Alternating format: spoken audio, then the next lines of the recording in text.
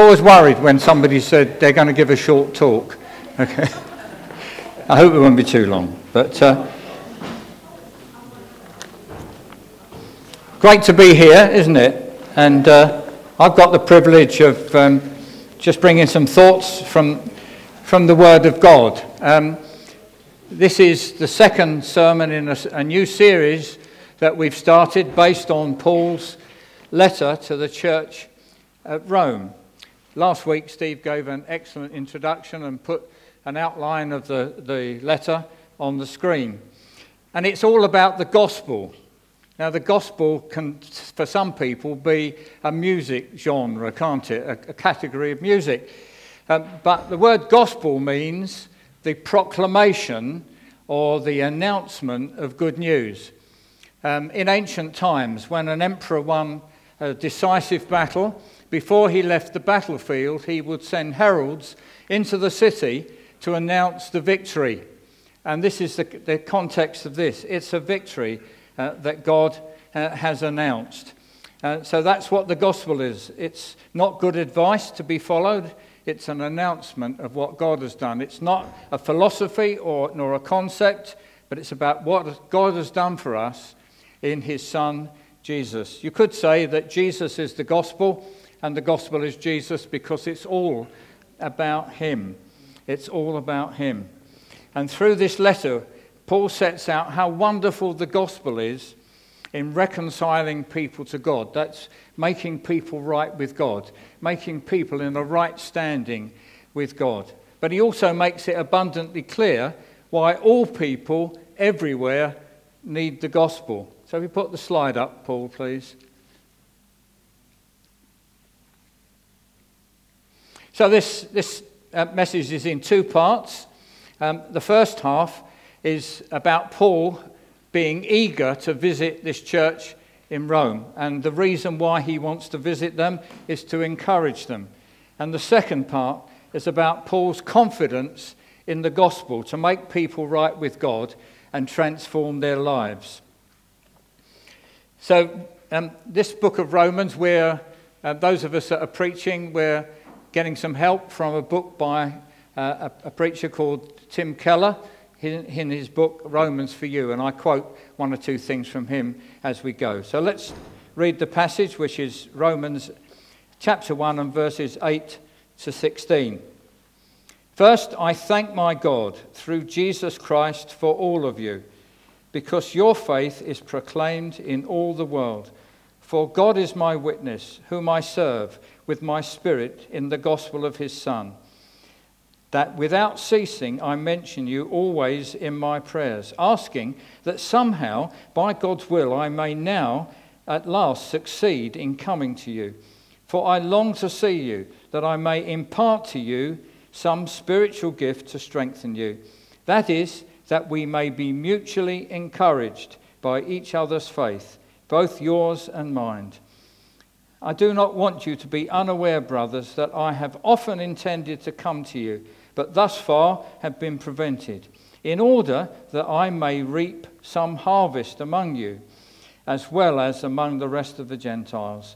I am under obligation, both to Greeks and to barbarians, both to the wise and to the foolish.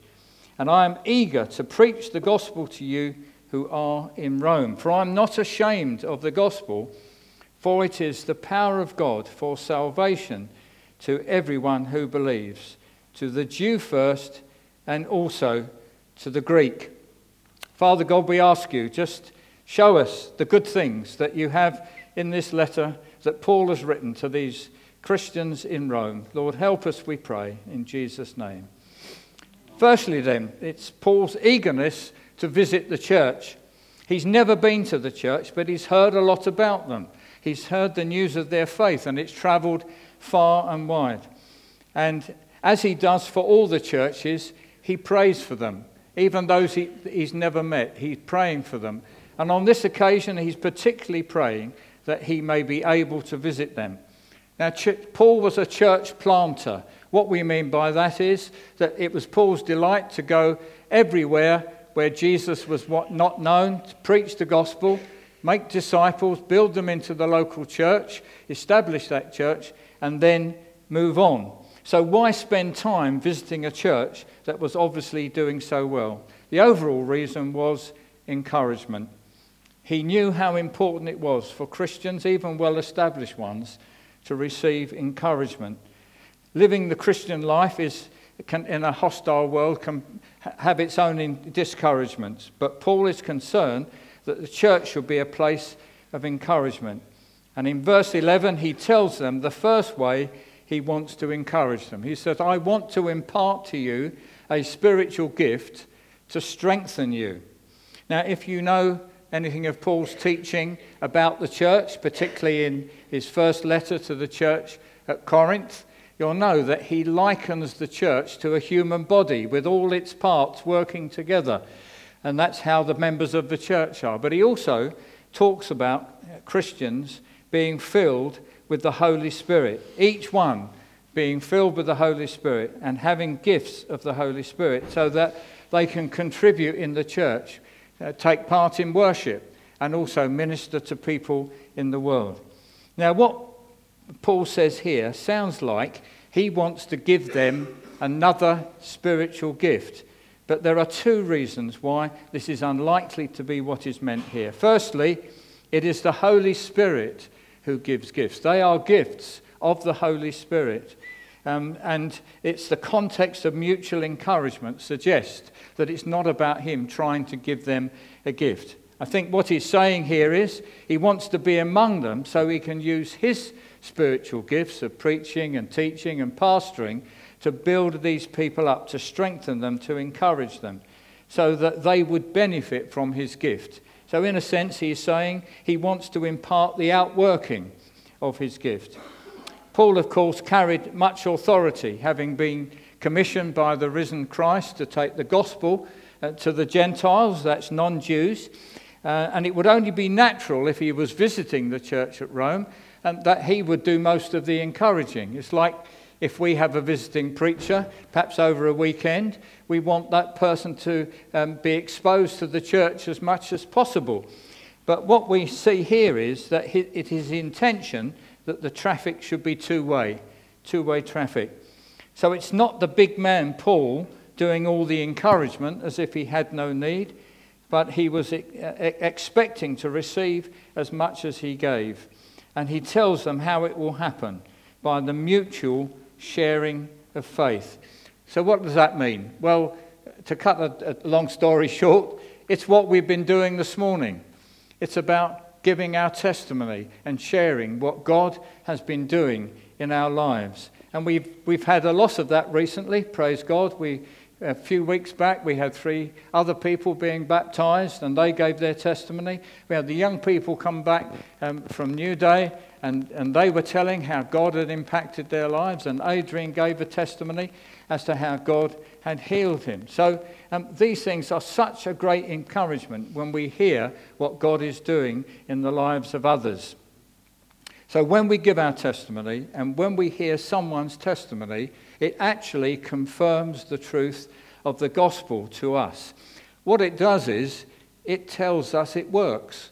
We know that it's impacted us, but it's still working in the lives of people. Even today, 2,000 years on, this gospel is still able to transform people's lives.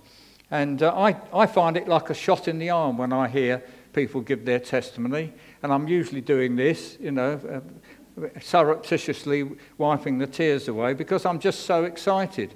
Last week, we had a testimony from Eileen. David had lost his wedding ring, but they prayed. They asked God to show them where it was. They went back to the downs where they were sitting, and very quickly they found this wedding ring. That was such an encouragement to us. So let's continue to share our story with those in the church and those outside the church. So Paul was concerned that the church should be a place of encouragement, and we should too. We want this place to be one where people come and encouragement. His emphasis was on sharing our faith. All right? But let me broaden this to include another way that we can all participate in encouraging. So one way of encouraging is by expressing appreciation to others, by a word of thanks For example, when you consider all that goes on here on a Sunday morning, all the activities that go on, the seen and the unseen, it's an opportunity now and again to just give a thanks to people who are serving us. And even the smallest things. And it's not good enough to say, well, they're only doing their job. No, it's good to give thanks. It can be so helpful. And just now and again, going up to someone who faithfully attends week by week and telling them how their presence encourages you. So I can do it now because I've got the mic and I've got everything, and I look across here, and let me say, I am encouraged so much by the fact that so many of you come week after week, faithfully attending, serving, doing all those things. Thank you. I am encouraged. Thank you very much. At one time, you used to see road sweepers around the town. Do you remember them? With a barrow, flaps at the end and bins inside and a broom. All right? Here's a job that lacks prestige, if ever there was one, isn't it? And I tried, whenever I passed them, to go up to them and say, I just want to say thank you for keeping our streets clean. Thank you for maintaining the hygiene of our city. I really appreciate it. I hope they were encouraged. But what I found was I was encouraged by saying that to them. I just felt encouraged. I didn't feel pride. I just felt encouraged by doing that. And so it's so helpful. Now, I know humility is a Christian virtue, and we're all striving for humility. But don't feel bad when somebody thanks you. All right? Feeling that it's spiritual to shun their praise. Let's enjoy the encouragement. Right? There's a story told of a person who went up to the pianist at the end of a church service, and he said to him, I just want to say how much your piano playing has blessed me. I just felt, as you played, I felt lifted up in the presence of God. And the pianist said, but it wasn't me, it was the Lord. And the other person said, well, I'm convinced I saw your fingers moving. So let's receive people's thanks as a gift from God, all right? It's a gift from God. After talking about mutual encouragement, Paul turns to the subject of harvest in verse 13. Paul wants his visit to achieve something, right? He wants there to be fruit from his visit. As he teaches and shares the word of God, he expects that it will cause them to grow in their faith, that they will grow in grace and in the knowledge of the Lord Jesus and become more mature. And one of the marks of maturity is that they will be active in sharing their faith with people outside the church. That's why he talks about a harvest among the Gentiles. In this case, they are representing non-believers. And that's to share the gospel with them as well as those in the church. Verse 14, Paul says he is obligated to different groups of people. He lists these different groups. And I think all he's saying is, I am obligated to all types of people. I'm obligated to everybody. So what does he mean here? Well, obligated can mean indebted. And yet Paul has never met the church at Rome, let alone the total population of Rome. So how does he feel in debt to them? And this is one of the illustrations that Tim Keller uses. You may lend me £100. Until I pay it back to you, I'm indebted to you. We understand that, don't we? But you may give me £100 to pass on to somebody else. And I am indebted to that person until I pass on the money to them. And that's the sense in which Paul is obligated or indebted. Right? He's indebted to everyone everywhere. God has shared the gospel with him, but also commissioned him to take that gospel into the world and to share it with others. So Paul owes people the gospel. And the same is true of us. If God has shared the gospel with us, then we are in some ways obligated to share that because it's been given to us, not to keep to ourselves, but to pass on to others. We're obligated, we're indebted to others until we pass it on. And then he says in verse 15, I am eager to preach the gospel to you who are in Rome.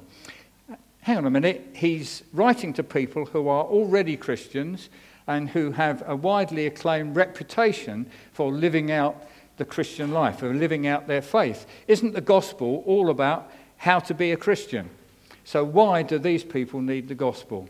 Well, the gospel is indeed about salvation, about becoming a Christian, and we'll see that in the next verse. But it's also the foundation for Christian living, for the Christian life. And it needs to be applied in every aspect of our life, at every stage of the journey. The gospel has something to say to our lives, the detail of our lives. And we'll see about that in the weeks to come.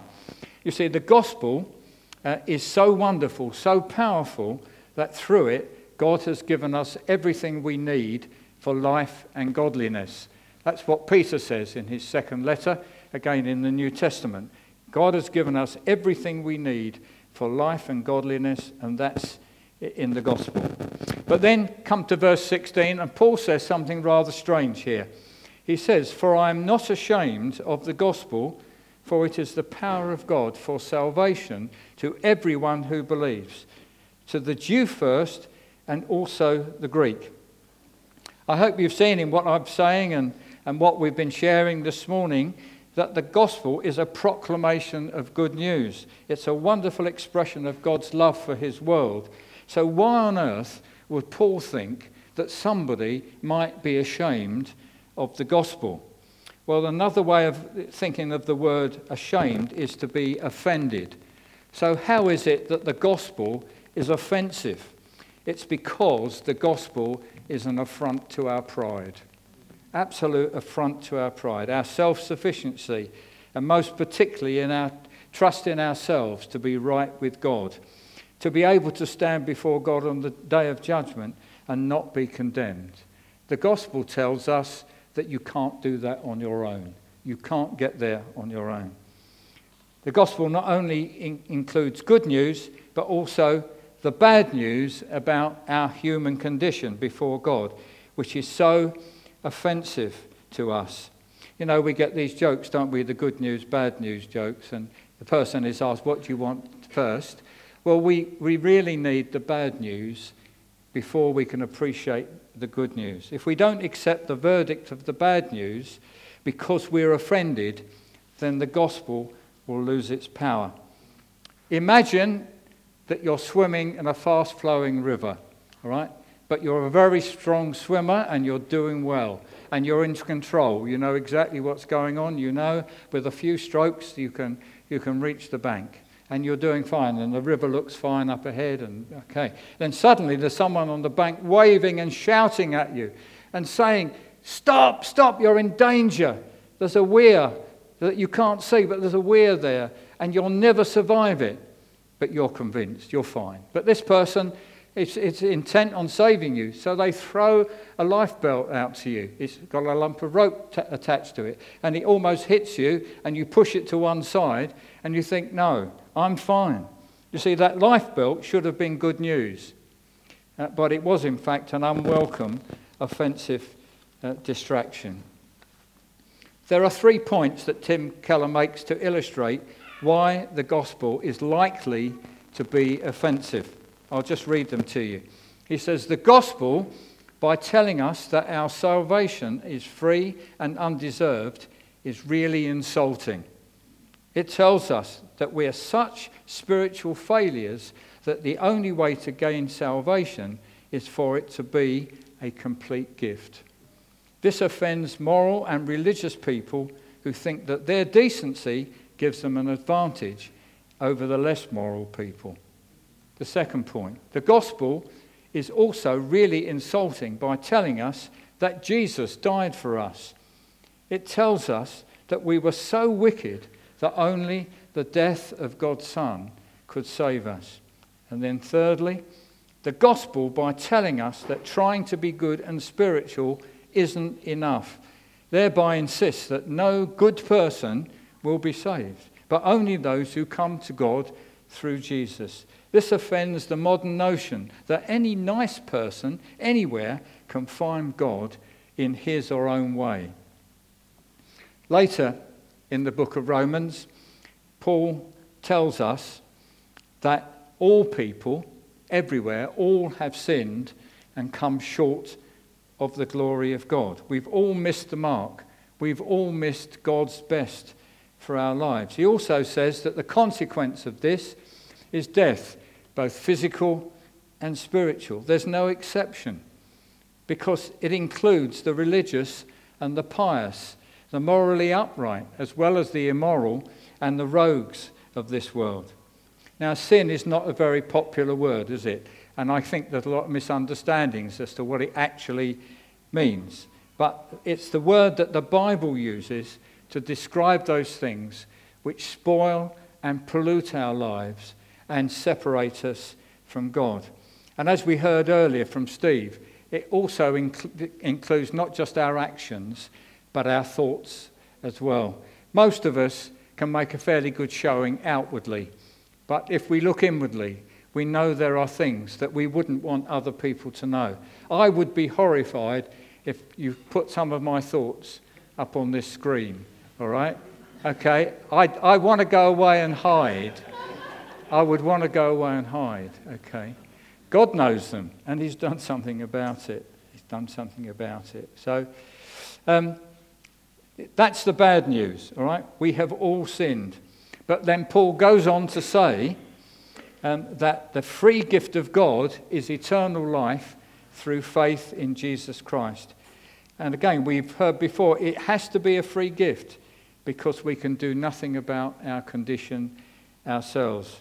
And you know, even if we get to a point where we understand that we're morally bankrupt and we've fallen far short of God's standards, and we suddenly decide that I'm going to clean up my life from now on, I'm going to live differently. We have to say, what about the past? How do we deal with the past? You know, how do we deal with those things that when we think about them, you know, we are just devastated by the things that have happened to us and the things that we have done in the past. So, you know, this is the gospel, the good news. And in it, God offers us forgiveness and cleansing from the past, for the past, as well as the gift of eternal life for the future. So why is Paul not ashamed or offended by the gospel? Because he has experienced the gospel's power. If you know anything about Paul, he was a Jewish leader, a Pharisee. He was on the top of his league, and he was on his way to Damascus with letters from the elders to put Christians in prison. He thought he was doing God a favour by persecuting Christians. But he met Jesus on the Damascus road, and his life was completely turned around. And from being a Christian hater, he became Christianity's greatest advocate. He became a champion for Jesus. And so that's so wonderful. All right, that's so wonderful. So that's why he's not ashamed, because the gospel isn't about power, it is power. When the gospel is preached, when the good news about Jesus is shared, there is power to change minds and hearts and perspective on life and even our relationships with other people. Most of all, it is powerful because it does what no power on earth, other power on earth could do. It can save us. It can deal with our past and put us in a right relationship with God and guarantee us a place in the kingdom of God forever. So who is it for? Who is this good news for? Paul says it's for everyone. If you remember the scripture, it's for everyone. The only limit is on our response, because he says it's for everyone who believes. And you might say, well, is that all we have to do? Just believe? Well, in a sense, yes. You say, well, surely I can add something. God will take some of my good stuff and mix it in, and that will be the reason I am saved. No, it is because you believe. But we have to understand what this belief is. Actually, it's a transfer of trust. Previously, we trusted ourselves. We said, I can do it, I can make it on my own, I'll do it my way. Okay? And we now take that trust and we place it on Jesus. We acknowledge that when Jesus died on the cross, that he was taking the punishment for my sin and for your sin. He was taking the punishment for the sin of the world so that we could be free and not be punished, that we could go free and receive eternal life. And so we transfer our trust from ourselves. We don't trust ourselves anymore. We don't look to ourselves, but we look to God and what he has done for us in Jesus. It's a transfer of trust. I'm going to close now. I'm going to just summarize. Let us make our gatherings on Sunday and during the week times of encouragement for all. Let us not be slow in showing appreciation to others.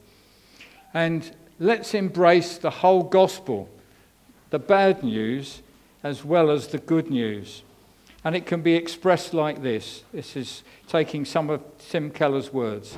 In the gospel, we see that we are far more wicked than we could ever imagine. So wicked that it took the death of the Son of God, Jesus, to deal with our wickedness.